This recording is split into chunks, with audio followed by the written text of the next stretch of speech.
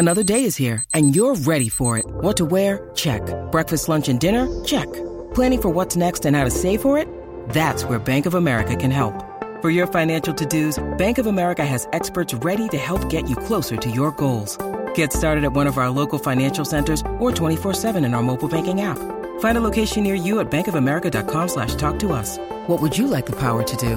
Mobile banking requires downloading the app and is only available for select devices. Message and data rates may apply. Bank of America N.A., member FDIC. Even though you're listening to this on podcast and not on the air, you can still call our toll-free number, 877-929-9673, and you can still send us email to words@waywardradio.org, and you can still find us online at waywardradio.org. You're listening to Away with Words. I'm Martha Barnett. And I'm Grant Barrett. I've been playing a lot of crosswords lately on my smartphone. I have an Android phone. I've seen you do it. Mm-hmm. And there's a program on there called Shorties. Shorties? With a Z, in honor of Will Shortz. Oh, okay. And it lets me choose from about a half dozen crossword puzzles. And the thing is, coming back to crosswords after having been away for a while just kind of refreshed my mind on the kinds of clues that they use. And the crossword constructors are a pretty clever bunch. Oh, yeah. And so you're getting in the minds of these really smart people. And I just wanted to share with you a few of the things I was reminded of, through the ways that they put their puzzles together. For example, one of the aha moments comes with double meanings. Oh, yeah. English words have a lot of double meanings, right? For example, if I give you the clue Latin quarters and the space has 4 letters, what would you say? It's not pesos. I'm thinking 25-cent pieces, Latin quarters. Yeah, but remember double meanings. Latin quarters. I don't know. Casa. Oh. Right? Because Spanish is a Latin language, and quarters is also a way of saying rooms. Sure, right? So casa. Yeah. And you start to get into these minds, like, oh, okay, you clever devil. Now let's see what you're up to. Here's another one. If the clue is hula hoop with a question mark at the end. Hula hoop? Yeah. Yeah, no, those question marks are significant. That's right. They mean you can't take it literally. Right. So it's probably a figurative or punny answer. How many letters? 3. O's? You land at the airport. Yeah. There's a lovely Hawaiian woman. Right. She puts something around your neck. A lei. Yeah. It's a hoop because it's in a circle. And it's Hawaiian, so the hula connotation, right? Oh, so man. sometimes it's really, really tricky. I just love this stuff. I'm going to put a bunch of links on the website to some clever crossword clues that some people have collected, including Chuck Schneebel. He's got a great list. But my all-time favorite I came across recently, and this is a different kind of clue, and I'll explain why after we're done with it. Name a city in Czechoslovakia in 4 letters. In Czechoslovakia in 4 letters. Yeah. I have no idea. Oslo. Oslo's in Norway, but the letters O-S-L-O are inside the word. So sometimes the questions are about the form of the word, the orthography of the word, and have nothing to do with the meaning of the word. Maybe I should start doing crosswords on a smartphone instead of...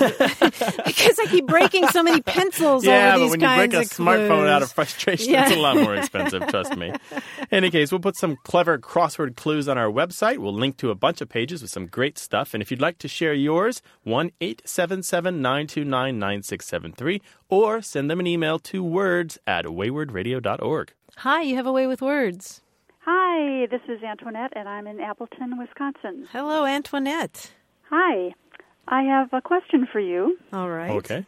And I would like to know if a cannibal sandwich is something that is peculiar to Wisconsin and specifically to Milwaukee. Oh, I thought you were just going to end with is peculiar.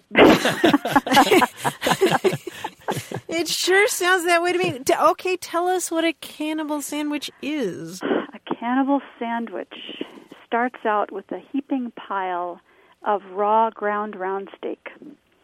And you take a piece of rye bread and you slather some butter on it, and then you put a nice big chunk of this raw meat, and you sprinkle liberally with salt and pepper, and then you top it with raw onion. Antoinette, you should see Martha's face. She's quite disgusted. Well, I was describing this to my boss, who's a vegetarian, and his eyes started rolling back into his head. From pleasure or fear? Well, it looked like he was going to pass out. Me too. Where are the smelling salts? Yeah, that must be an incredibly strong dish. Is it associated with a particular holiday or time of day? Is this a last meal? Because it sounds like Last meal. Well, my experience with it, I'm originally from Milwaukee, and when we went over to my uncle's house for holidays, we'd have this big honkin' plate of raw meat, and we'd make these sandwiches, and it was just so delicious. And this was back in the day when people obviously didn't know or didn't care that maybe raw beef wasn't the best thing for your health. Yeah. It's so great because you get the chewy bread, and then the beef kind of melts into the butter, and then you got the crunch of the raw onion on the top, and it's just wonderful. Nice. I'm a carnivore myself. I'd like to try that. Cannibal sandwich. Do you still eat these, Antoinette? I have not for quite a while, and you can get steak tartare in a restaurant, but that's a little too dear and delicate. This is a real sandwich. I see. This is a man's dish. Yes, or a woman's dish. A brute's dish. Yes. Put hair on your chest no matter what your sex. Right, exactly. Oh. Well, I got to say, your question then, in there somewhere in this delicious-sounding food. Speak for yourself. You wanted to know if this was pertinent to your part of the country. Yes. Okay. A colleague of ours by the name of Barry Poppick specializes in digging up food words, and he has done some work on Cannibal Sandwich. And you can find his website at barrypoppick.com, P-O-P-I-K, Barry Poppick. And he has found that it goes back to the 1880s, and that he believes that it's somehow in the 1890s, it was particularly popular in Philadelphia and Detroit. And he finds many uses of it throughout the years. And you can do your own search on Google News Archive and Google Books and just the raw internet and find the raw with internet. onion and rye bread. And you'll find that this still appears occasionally in cookbooks, but they're not the kind of cookbooks that you're going to make wedding food from. You know, they're not the kind of cookbooks where you're planning the dessert to serve the new in-laws. So they're different kinds of cookbooks than that. Well, Grant, what about the distribution? I've seen references to it in Texas. Yeah, all over the place. I don't think that there's a strong regional component. Certainly in the 1880s and 1890s, the western part of the United States wasn't overly developed. I mean, it wasn't like there were massive cities out here at the time, and there wasn't a great deal happening. I mean, plenty of towns out here. It's just they were a lot smaller than they are now. So it's hard to really pin it down and say that it. I don't know. The diachronic information is not clear. Because I was mentioning this to somebody who is from eastern Pennsylvania, and he had never heard of it. Yeah, this looks like its thing is a kind of dish that's passed from father to son. I don't know. Or from. Well, if you were a little boy, wouldn't you think you were so cool eating a cannibal sandwich? Here's one recipe from a Fort Worth, Texas newspaper from 1907. Put a half a pound of raw beef through a meat chopper, add a teaspoonful of salt, a dash of red pepper, and a tablespoon of onion juice. Spread this over buttered rye bread, cover with another piece of bread, and trim away the crusts. I love that. You're putting raw meat on rye bread, and you're going to take the crust off. They're going to cut it diagonally, too, right? And serve it on a saucer with a little porcelain teacup. Oh, wow. Great. Antoinette, I bet you're bringing back lots of memories for lots of people. I hope I am. I hope I am. Probably making other ones me cringe. I'm going to go to menu pages and see if I can find this in San Diego. Okay. Antoinette, thanks for calling and sharing. Doesn't look like there's a regional component to it. It's not particular to any part of the country, but boy, that's a great word. Cannibal sandwich. There's not really a cannibal in there, right? Gosh, I hope not. I hope not. Serve it with graveyard stew, right? Right. Thanks so much. Thank you very much. Bye-bye. Right, Bye-bye. Well, Grant, don't we love those food words? Oh, boy, do we. People's memory banks. Wow. Cannibal sandwich. Jinx, you owe me Coke. Give us a call, 1-877-929-9673. Or email words@waywardradio.org, or try us on Facebook at facebook.com/waywardradio. Hello, you have a way with words. I do. Who is this? I'm Russell from Dallas. All right, Russell. Welcome to the program, Russell. What can we do you for?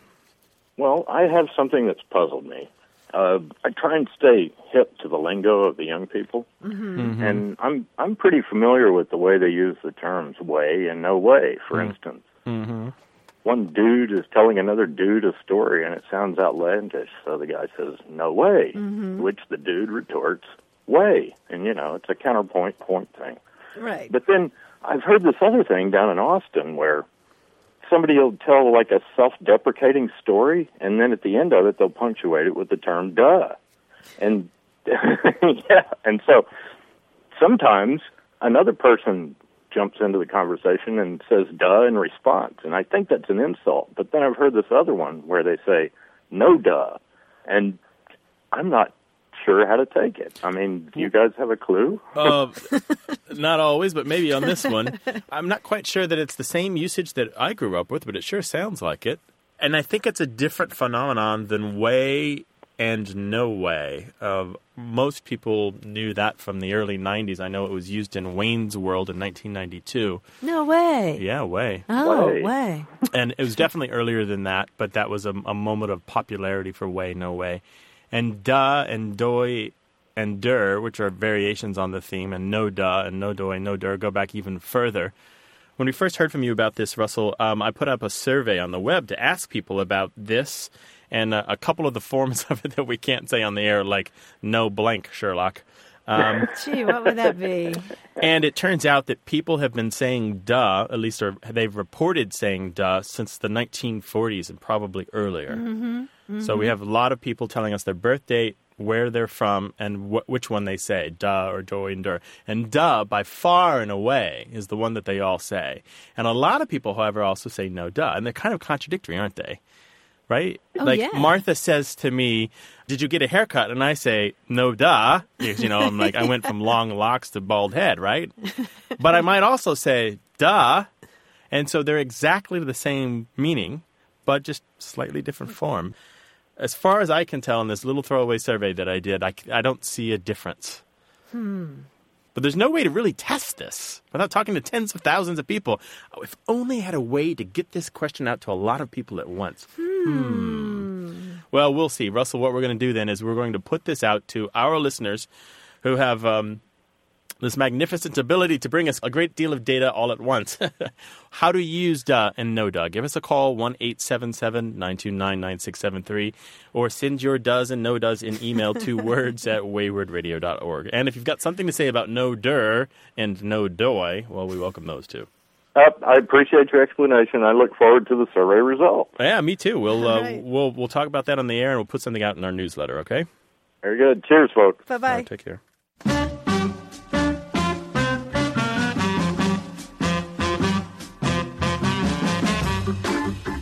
On an earlier show, we were talking about childhood misunderstandings, like when you're little and you think a cat burglar is going to come steal your cat, that kind of thing. We got a lot of responses from folks on that. Libby in Fort Worth, Texas, called us to say that when she was a child, she would never eat cotton candy. Because she thought it was made out of cotton. And she thought, well, there must be some people who can eat cotton candy and digest it, but I can't, so she never ate cotton candy. Still doesn't to this day. The poor thing. She's missing out. Your misunderstandings, 1-877-929-9673, or send them to words@waywardradio.org. Get ready to flex that cortex. A puzzle's coming up on A Way with Words.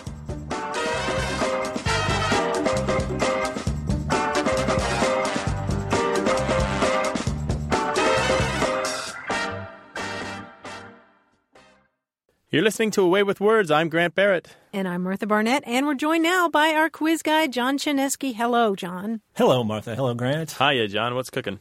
Well, I'm getting ready to go to the National Book Awards ceremony in a couple of weeks. The finalists have already been announced, and I get to go because, as you know, my wife was one of the judges in nonfiction. Right. And, I'm all excited. And Patti Smith is one of the nominees, so I'm going to get to meet her and a whole bunch of For real? other people. Yeah, it should be cool. I hope she'll be there. I should think she would be. We did a quiz about nonfiction a little while ago, and I have one here about novels. So you want to try it? Oh, sure. Sure. Yeah, why not, since we're here.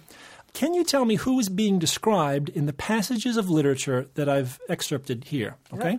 Okay. I'll give you some clues. Okay, here's the first one. In height, he was rather over 6 feet, and so excessively lean that he seemed to be considerably taller. His eyes were sharp and piercing, save during those intervals of torpor to which I have alluded, and his thin, hawk-like nose gave his whole expression. Sherlock Holmes. Yes, Sherlock Holmes. Nice work. an air of alertness and decision. Oh, the word Very torpor good. gave it away. Yeah. That's from A Study in Scarlet by Arthur Conan Doyle. Nice. Nice. Off to a good start. Here's the next one. For all her chic thinness, she had an almost breakfast cereal air of health, a soap and lemon cleanness, a rough pink darkening in the cheeks. Her mouth was large, her nose upturned. A pair of dark glasses blotted out her eyes. It was a face beyond childhood, yet this side of belonging to a woman. I thought her anywhere between 16 and 30. As it turned out, she was shy 2 months of her 19th birthday. That's all I'm going to give you. I was going to say Nabokov. Yeah, I was going to say Lolita, but... No. That's that age is wrong. Yeah. Yeah. Tell you, one of the words in the title of the book is actually in this first line. For all her chic thinness, she had an almost breakfast cereal air of health. Breakfast? Mm-hmm. At? Yes. Tiffany's. Yes. Do you know the character? What is her Is name? it Holly Golightly? It is Holly Golightly. Very good. From Breakfast at Tiffany's, Truman Capote's work. Here's the next one. Our gentleman was approximately 50 years old. His complexion was weathered, his flesh scrawny, his face gaunt, and he was a very early riser and a great lover of the hunt. Our gentleman. This is, by the way, translated from the Spanish? Oh. Is it Don Quixote? Yes, it is Don Quixote. Some claim that his family name was Quijada or Quesada, for there is a certain amount of disagreement among the authors. That would have given it away if you could. Yeah, but wouldn't quite go that far. Here's the next one. A squeezing, wrenching, grasping, scraping, clutching, covetous old sinner, hard and sharp as flint, from which no steel had ever struck out generous fire, secret and self-contained and solitary as an oyster. The cold from within him froze his old features, nipped his pointed nose, shriveled his cheek, stiffened his gait, made his eyes red, his thin lips blue, and spoke out shrewdly in his grating voice. Ooh. Was that from A Christmas Carol? Yes. Scrooge? Yeah. Ebenezer Scrooge. Ebenezer Scrooge. A frosty rime was on his head and on his eyebrows and on his wiry chin. He carried his own low temperature always about with him. He iced his office in the dog days and didn't thaw it 1 degree at Christmas. Ooh. Nice. That's Ebenezer Scrooge. Very good. Thank you, Mr. Dickens. Here's the next one. An old man with a staff. He had a tall, pointed blue hat, a long gray cloak. Gandalf the Grey. Very good. Gandalf the Grey. Mithra And do you know Deer. where this description is from? Is it from The Hobbit? It's from The Hobbit, yes. Yeah. Very good. Here's the next one. Very tall, thin and brown, and reminded one of a colt, for she never seemed to know what to do with her long limbs, which were very much in her way. She had a decided mouth, a comical nose, and sharp gray eyes which appeared to see everything and were by turns fierce, funny, or thoughtful. Her long, thick hair was her one beauty, but it was usually bundled into a net to be out of the way. Any guesses? I don't know. One of Jane Austen's characters or something. I was thinking Charlotte Bronte or something. I don't No? know. I have no idea. Yeah, this one's maybe one of the toughest one. I'll give you a little more. Okay. Round shoulders had Joe, big hands and feet. A flyaway look to her from clothes. Little Women. Yes, Joe March from Little oh, Women. Oh. Very good. I hope you get this one. This is funny.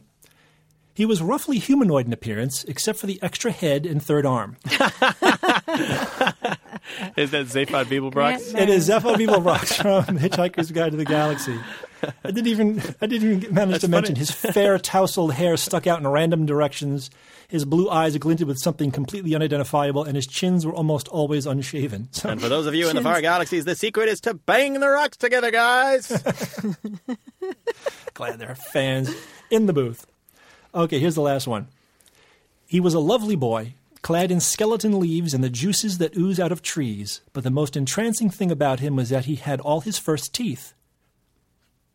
It's not Mowgli, is it? No. When he saw she was a grown-up, he gnashed the little pearls at her. And he would only ever have all his first teeth. Oh, Peter Pan. Yes, Peter Pan, little boy who never grew up. Well, that was great. You guys were fantastic. Grant ate my lunch on that quiz. She's making up for all those times when Martha carries the weight and I just recline on the lounger here. Gosh, that was tough, Thanks, but fun. John. Go read a book, everyone. Go read one of these books. If you want to talk about books and writing or language, grammar, slang, give us a call, 1-877-929-9673. You can always find us on Facebook. We're there under the username Wayword. And you can email us at words@waywordradio.org. Hello, you have a way with words. Thank you. This is Sean calling from Traverse City, Michigan. Hi, Sean. Welcome to the program. I have a question about rigging things. I've heard this 3 different ways. I've heard jury rig, I've heard jerry rig, and I used to work in a travel agency with an IT department, and a man who used to say Gary rigged. Gary rigged? Yes, and I was convinced for the longest time, and this is going to make me sound like an idiot, that there was a gentleman named Gary who worked in the IT department who could fix anything. There wasn't, but I was totally convinced of it. So you're always waiting for Gary, huh? Yes, I was like, can we just send the guy already? Very And he never showed up. That's great. No, never showed up. Well, as far as I know, the jury rigged is an old expression that goes back to a jury mast, which was a makeshift mast on a boat. Mm-hmm. And if your mast broke or you lost it somehow, it was replaced by something called a jury mast. It may come from an old French word that means to help.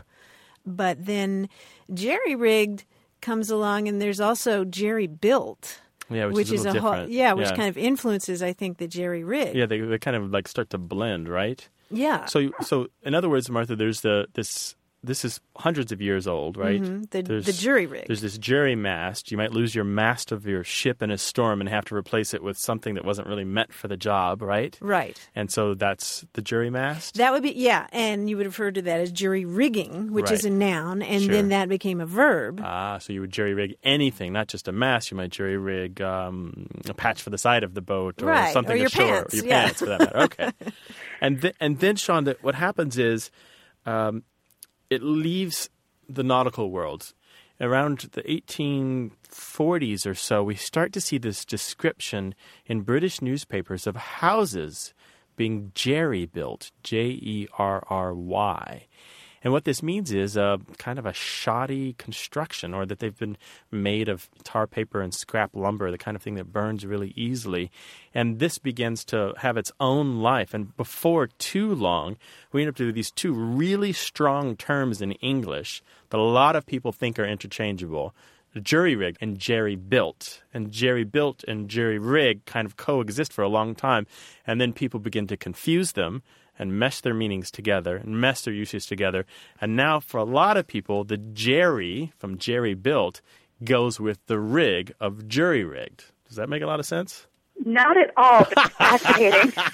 Not at all, but it's fascinating. I mean, just the brief summary of it is that people made a muddle of English. Who'd have thunk it?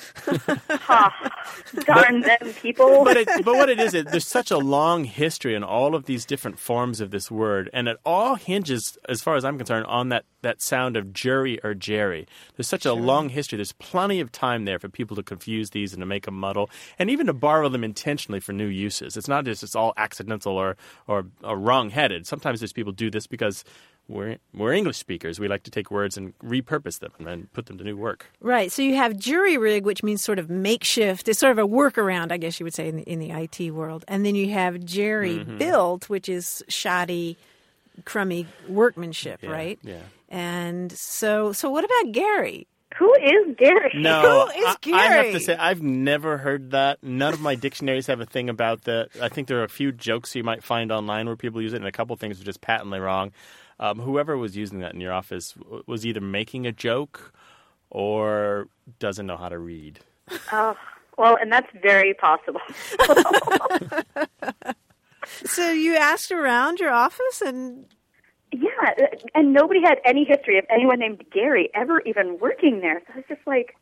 He's a figment of somebody's imagination there, I think. Unless we get all these emails and phone calls from listeners telling us that they know who Gary is. And if we find out, we'll let you know, Sean. That would be fantastic. Okay. Well, cool. Thanks for calling. Thanks for talking to me. Appreciate it. Right. Have a great day. Bye-bye. You can call us at 1-877-929-9673, or you can always email us. The address is words@waywardradio.org.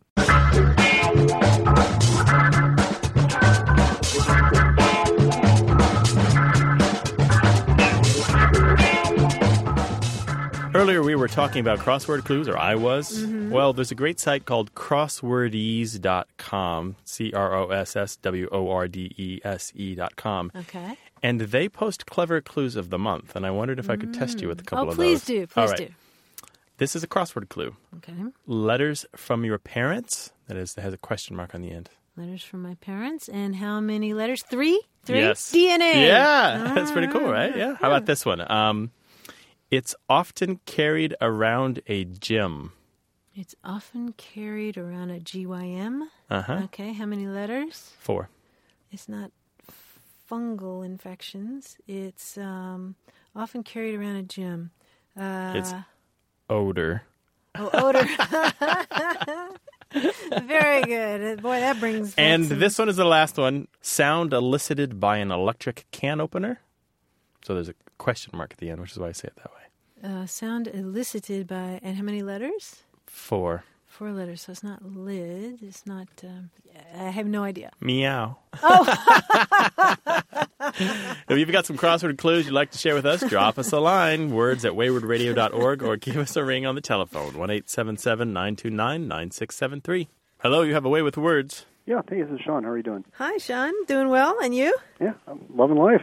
Loving life. Oh, that's nice to hear. Where are you loving life? I am at Camp Pendleton, California. Oh, well, howdy doody. I have an inside job when the weather is bad, so. Oh, nice. What do you do there? I'm a public affairs officer for Marine Corps Installations West. What can we do for you today? Well, the word I was interested in, I've heard it just very periodically throughout my career, is the word gyrene. And it's an old term. I don't think it's been used probably at least since the Vietnam era, supposedly for Marine. Mm-hmm. I think it's World War II slang, or maybe a little bit earlier. And just, over the years, occasionally I look around and do a little bit of research on it, and I've just never come to a real conclusion as to the origin. Sean, how are you spelling it? That's Gyrene, and then pronounced gyrene. But it's still sort of out there, perhaps in the ancient terminology of the Marine Corps, and I just haven't been able to nail down its origin. Yeah, it is really ancient. It predates the Korean War. It predates World War II. It predates World War I. Okay. The first uses of it start appearing in print in the 1890s. I mean, according to what I'm reading, this is a period in which the Marine Corps is actually smaller than the New York City police force. So it is definitely kind of early days. And the theory that you propose that it's GI plus Marine is the most common theory, but it has been successfully debunked as far as I'm concerned. I like debunking. Yeah, me too, because I always like to get to the truth. Right. There's a fellow by the name of Dr. Jonathan Leiter who worked on the Historical Dictionary of American Slang, and I worked alongside him, and he specializes in military slang. And so he's the man who drafted this entry for the Historical Dictionary of American Slang, and this is a scholarly work. He says, origin uncertain, but perhaps a jocular adaptation of a Greek word, gyrinos, which means tadpole or pollywog. And so this is a joke about the literal marine nature of these fighting troops. Interesting, right? Sure, because our stock and trade is our amphibious capability. And there are similar words in Italian and Portuguese and Latin that are spelled more or less the same, and they mean tadpole. The great thing about it is it just kind of clicks for you when you hear it, right? You're like, okay, I could see how you might try to belittle a man by saying that he wasn't really this awesome seafaring fighting force. He was just a tadpole. He's a pollywog. And even more interesting, in the early days, this term was used in the Navy as well. It wasn't just exclusive to the Marines. And it even shows up a little bit in an Army literature. Referring to Army soldiers? Yeah, gyrene. Yeah, gyrene's referring to Army soldiers and to seamen in the Navy. So yeah, interesting. Some of the stuff I've seen suggested is a derogatory term, when applied to Marines. But, within the service, we're always happy to take what other people think is a derogatory term and call each other that happily. Oh, sure. So, well, like there was a fellow by the name of Albert Moe, M-O-E, and he wrote an article in the Journal American Speech in the 1960s, and he claims that the term never really was completely derogatory. Huh. And that it didn't even start out that way. And the derogatory uses usually came from a misinterpretation of the term from the outside. They're usually friendly. There's a great quote that I love from 1919 in the Literary Digest. And I have to read this to you because it says, "If you find a fellow with a rooster on top of the earth, on his hat, he's one of them gyrenes, and look out, he's a bad man." Wow, I wonder if he said it like that. And that's from 1919. So, the Marines clearly had earned a reputation by that time of being, tough fellows that you didn't want to mess with. You didn't want to cross the street when they're coming your way, I guess. I like it. Thank you so much for calling today, Sean. No, thank you for taking the call. I appreciate it, All right. especially your research. That's great. All right, take care. Good talking with you. Bye-bye. Thanks. Bye. Let's get into some history together. Call us with a word that, well, maybe it's out of use, but you still want to know more about it. 1-877-929-9673. Or send your historical questions to words@waywardradio.org.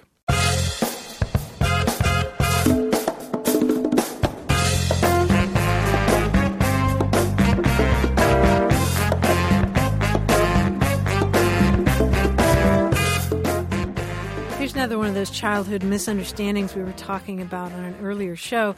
Linda Floyd from Valdosta, Georgia, called us to say that when her son was a toddler, he had a lot of allergies and colds. And one time she turned to him in the car when he was coughing and she said, "Baby, are you a little hoarse?" And she said she'll never forget the look in his eyes. He was trying to figure out, why is my mommy asking me if I'm a pony? That's pretty good. Oh, I love that. That reminds me of a time my son was refusing to brush his teeth before bedtime. And I was like, "You better get in here. There's a toothbrush with your name on it." And he came in here and he picked up the toothbrush and he's like, he points to the words Oral-B and he says, "Is that my name?" Oh, gosh, how great is that? Share your stories about language with us. 1-877-929-9673. Call us anytime, night or day. Or you can send them an email, words@waywardradio.org. Keep those calls about language coming. We'll take more of them in just a moment here on Away with Words.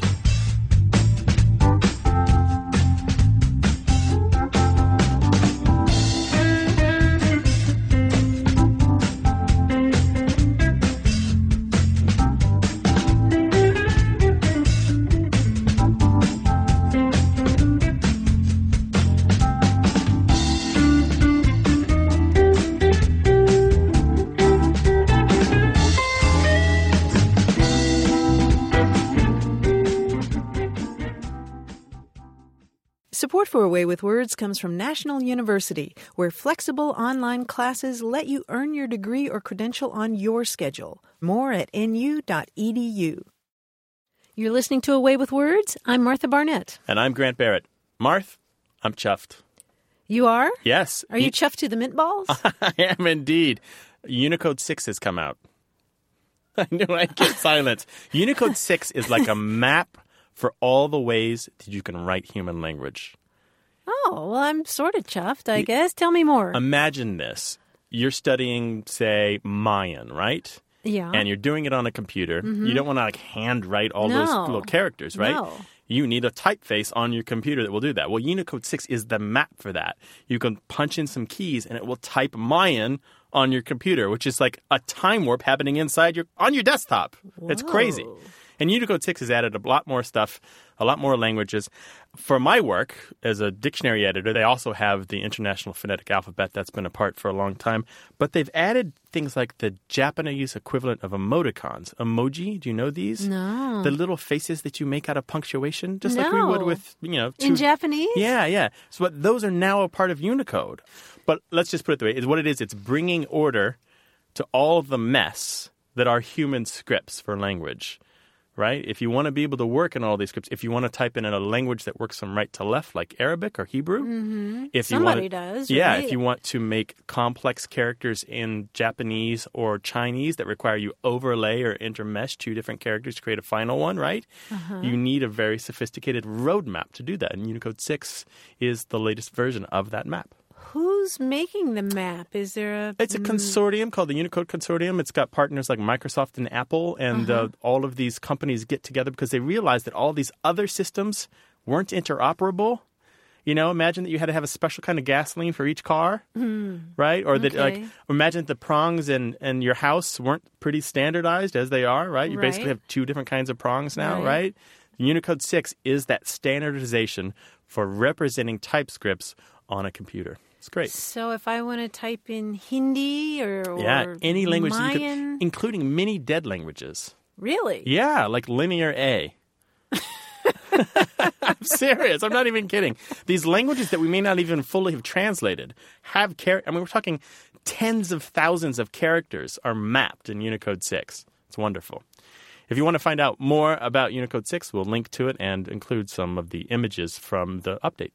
Call us 1-877-929-9673 or send those emails in Unicode to words@waywardradio.org. Hello, you have a way with words. Oh, buongiorno. This is Paul from Dallas, Texas. Buongiorno. ¿Cómo está? Sto bene, boy. What can we do for you, Paul? Bene. Well, I live in the Tower of Babel. My wife is Italian, and we've lived in different countries across Europe. Mm-hmm.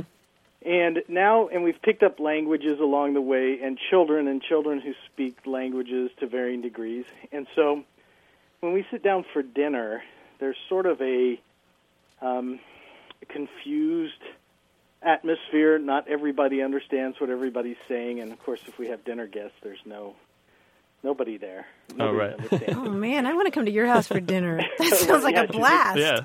Well, the food's good too. I bet. But my wife has these sayings from Italian that even when she's speaking English now, they're sort of misunderstood. And I was wondering if you knew what some of these might actually mean. Oh, okay. Going to give us a quiz then? Yeah. Okay. Is that okay? Sure. All right. The first one is, I can put my hand on the fire. I can put my hand on the fire. Is it something have to do with you're looking for something and she's trying to tell you that you're really close to it? And No. Like you're getting warm? Yeah, you're getting warm. No, you're cold. You're cold, yeah. Well, I live with an Argentinian, and I think, and there's a lot of Italian influence there, so I may have to disqualify myself from you know that the one. answer. Go for it. I think I might. If it has to do with, I could put my hand on the fire, it means I swear it's true? Exactly. Oh, yeah. very good. But I never knew why.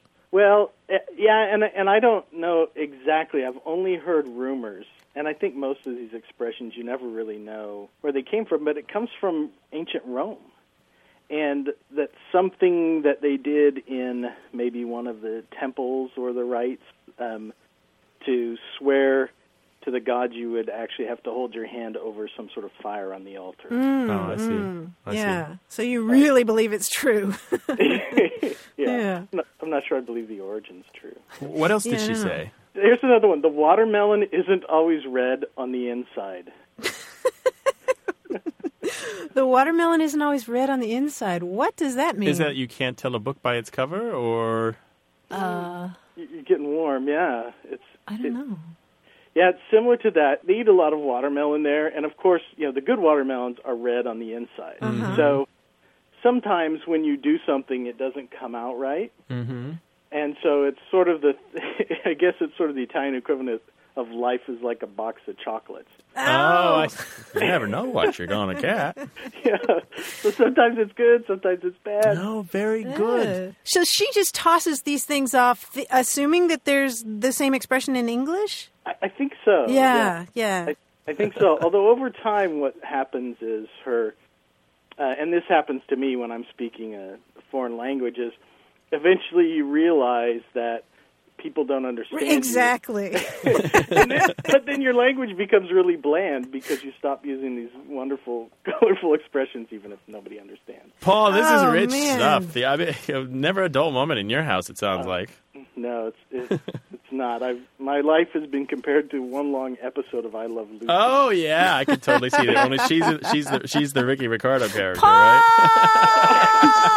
Yeah, you got some explaining to do. Yeah. Well, Paul, I want to thank you for sharing these stories with us. This is great. Thank you so much. Okay, thanks. Love Thanks the show. a lot. Bye-bye. Ciao. Take care. Ciao. Holy moly. Oh, man. Well, I know that there are lots of great stories like that out there. Tell us about your Tower of Babel in your home. 1-877-929-9673 or send an email to words@waywardradio.org. Hello, you have a way with words. Hi, this is Beth calling from Keller, Texas. How are you? We're just great, Beth. Thanks for calling. How are you? I'm great. Good to speak with you both. And I am calling about a really exotic topic related to dry cleaning, of all things. What is an exotic concerning dry cleaning? My question, I have been transplanted from the Midwest down south for many years, but I grew up in Madison, Wisconsin in the 60s and 70s and recalled the era of 1-hour martinizing dry cleaning shops. And recently when I was back in Milwaukee visiting my mother-in-law, saw this. And so my curiosity, we don't have those in Texas. I travel around. I don't see that. And my question, Martha and Grant, was really sort of what does the word mean? Where did it come from? And why do some dry cleaners still refer to that as martinizing? So I hope you can help. Oh, sure. Piece of cake. You're creating a mental image for me because where I grew up in Louisville, Kentucky, we had 1-hour martinizing, and I can picture the little piece of paper that goes over the coat hanger, right? When you get your clothes back and it says martinizing and the letters get really big. Yeah. Well, it doesn't have anything to do with martinis. Oh. Yeah, it's dry cleaning. But it has to do with a technique of dry cleaning that was patented by a guy named Henry Martin back in 1949. I mean, think about dry cleaning. Dry cleaning is really weird, isn't it? Why? What's so weird about it? Don't you think it's weird that you take your clothes to this place and they come back magically cleaned and they didn't put anything, they didn't wash them? But they crushed the buttons. I mean, do you know what I'm talking about, Beth? When you were a kid, didn't you think it was a kind of magical thing? I still think it's magical. I think it's, yes, it is. It is. So what did he do differently? Well, here's the deal. Back in the mid-19th century, dry cleaning was invented by this Frenchman whose last name was Joly, I think, and he discovered that, or maybe his housekeeper discovered it. That's what I'm betting. His housekeeper accidentally knocked over some kerosene onto a table, and they realized that the tablecloth was cleaner where the kerosene was. And so they figured out that you could use things like gasoline and kerosene to clean clothes. But that's kind of dangerous. Sure, yeah. And so for a long time, dry cleaning establishments were sort of out of town, and you would drop off your dry cleaning, and then they would take your dry cleaning to this safe place to do the dry cleaning. This guy, Henry Martin, who was from Buffalo, New York, in the late 1940s, figured out how you could do this using materials that weren't flammable. A different chemical altogether, right? Yeah. Yeah.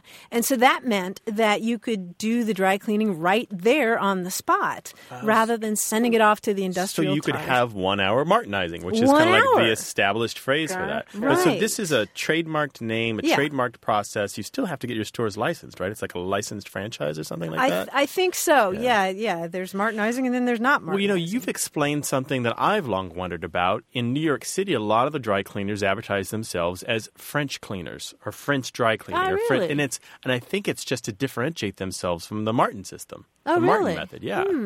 I wonder. But I guess it's curious then if there. I just wondered if there was some sort of regional difference with the word, but you've explained it that it's probably this patented sort of franchise. But I was just curious, very, very curious nonetheless. Right. Yeah, and the stores, according to an article that I saw, the official martinizing stores that could do that, there were never that many of them, and they were not necessarily widely spread.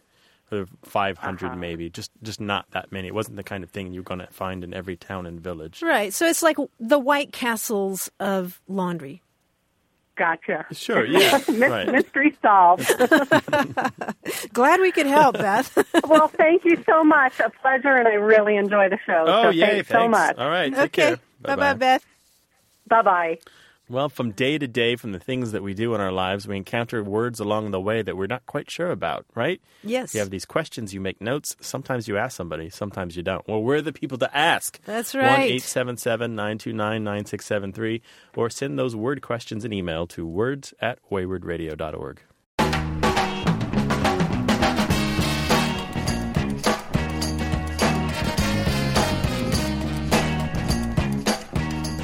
Martha, here are a couple more crossword clues from crosswordies.com. Okay, I'm ready. And you're a preacher's daughter, Right. so this one's for you. Okay. Cover of the Bible, so it's a question. Cover of the Bible.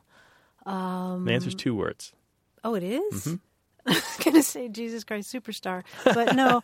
I have no idea. Fig leaf. Oh. Very nice. Very nice. And here's another one, Martha.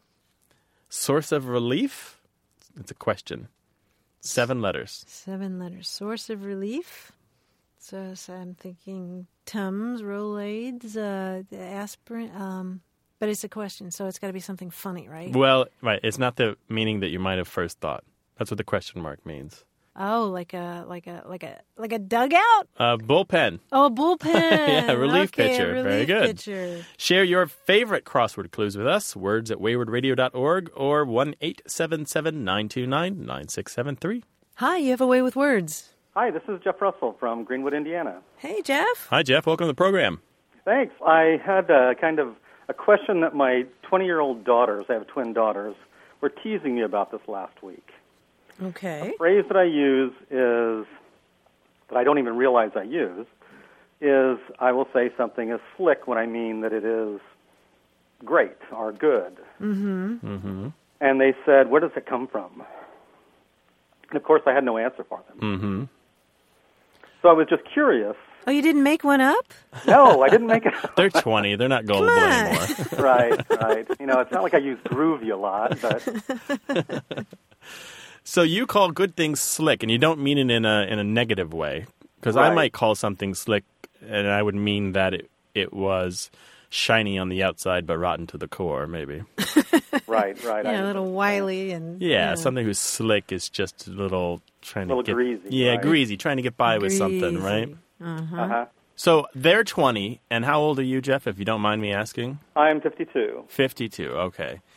Slick, I have slick in my vocabulary, but I have both, Martha. I have both the negative and the positive uses of slick. Yeah, more and more, I guess I have the negative, like Right. Slick Willie, you know, a little bit too... you know? Exactly. Just a little too...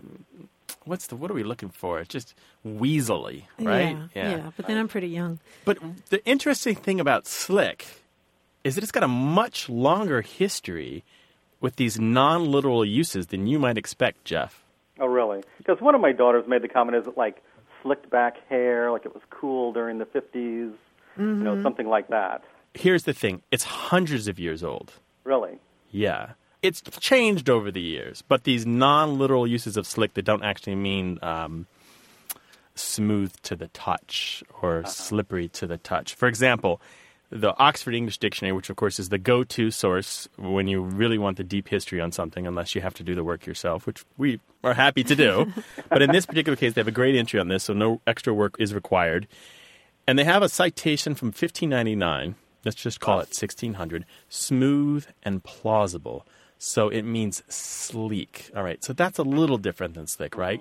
So it's the idea that you tell me something and it's so kind of acceptable to me that it's slick. And that's positive, right? That's positive. Right. A little bit later, it starts to develop a little bit more, and we get variations where it means adroit or deft, quick, smart, skillful in action or execution. Okay, I can kind of see that. Slick meaning... just working just right, just like doing the right, he's a slick ball player. You could just see that, right? Mm-hmm. And then we get to the meaning that's more in line with what you're talking about, except it hasn't turned negative yet. First class, excellent, neat, in good order, smart, efficient, operating smoothly, superficially attractive, glibly clever. Okay. And it's that last part where we start to see in the 1830s or so, slick kind of flip the switch. right? And it goes from generally being positive to generally being negative with some residue of the positive left around. So you can actually have a slick operation and have it both be an insult and a compliment. That's very interesting. So it's a long history, so you can tell your daughters that you are in tune with the history of the English language by using slick, and it's not something from the corrupt days of your youth. Yeah, right. It goes way back before you were slicking your hair back. Right.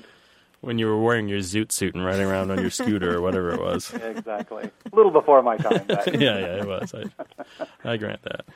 In any case, so now we have the modern-day slick, and it's still going strong, and you should tell your daughters that as well. They may not use it, but there are plenty of 20 and 30-year-olds who might know slick and use it unironically without any kind of awareness at all that it might be dated. Yeah, so put them in the car, take them on a drive to Chicago, and tell them all about it. Poor Sounds girls. like just a trip for them. They're running. Well, Jeff, thanks for calling today. Glad to help. Hey, thanks for the answer. Give us a call sometime if you have another one. All right, great. Thank you very much. Bye-bye. Take care. Bye.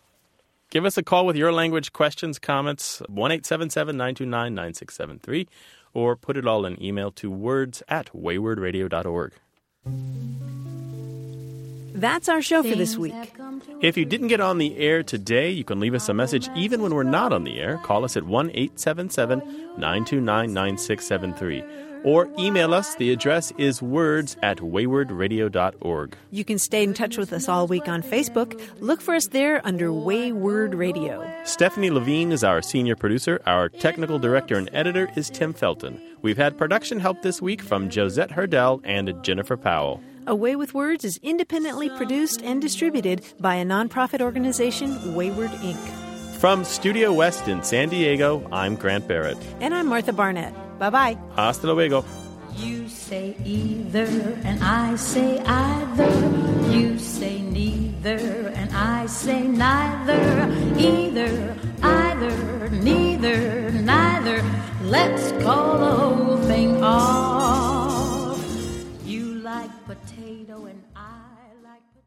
Support for A Way with Words comes from National University, where flexible online classes let you earn your degree or credential on your schedule. More at nu.edu. Hey there, podcast listeners.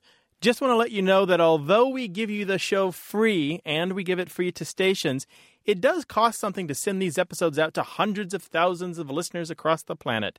Help support our educational mission by going to the website and clicking the donate link. $10, a little more?